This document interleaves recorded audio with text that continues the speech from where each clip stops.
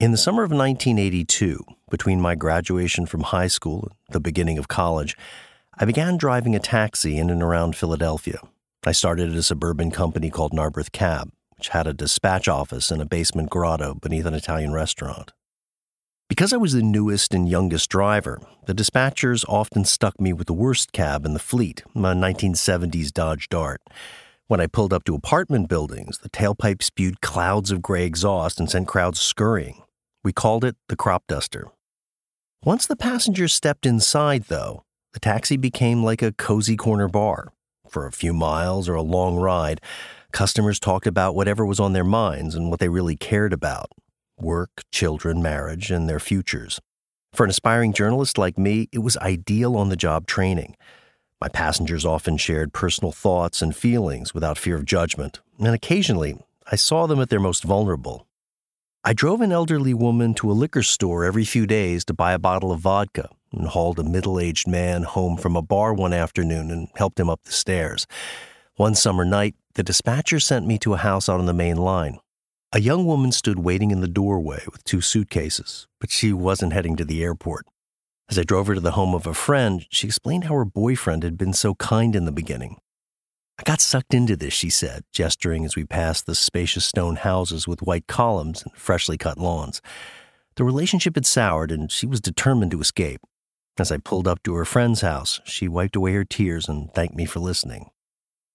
Nearly 3 decades later, I prepared to head to Shanghai for my new job as one of National Public Radio's correspondents covering China. It was a challenging assignment, and because of the authoritarian political system and circumspect culture, it wasn't always easy to get Chinese people to speak openly.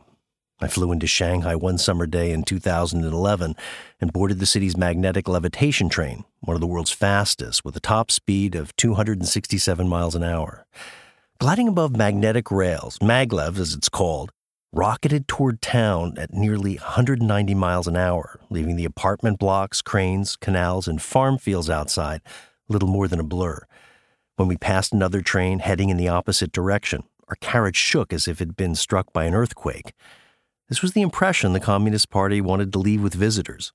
China was changing so fast, it felt like the tectonic plates were shifting beneath your feet. Maglev covered 18 miles in less than 8 minutes, but that was long enough to begin to see weaknesses beneath the impressive facade. Maglev, which had cost $1.2 billion, was already 7 years old and a white elephant.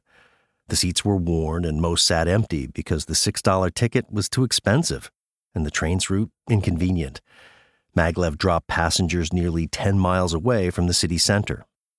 China had become the world's number 2 economy in record time, but only a small percentage of people had become genuinely wealthy.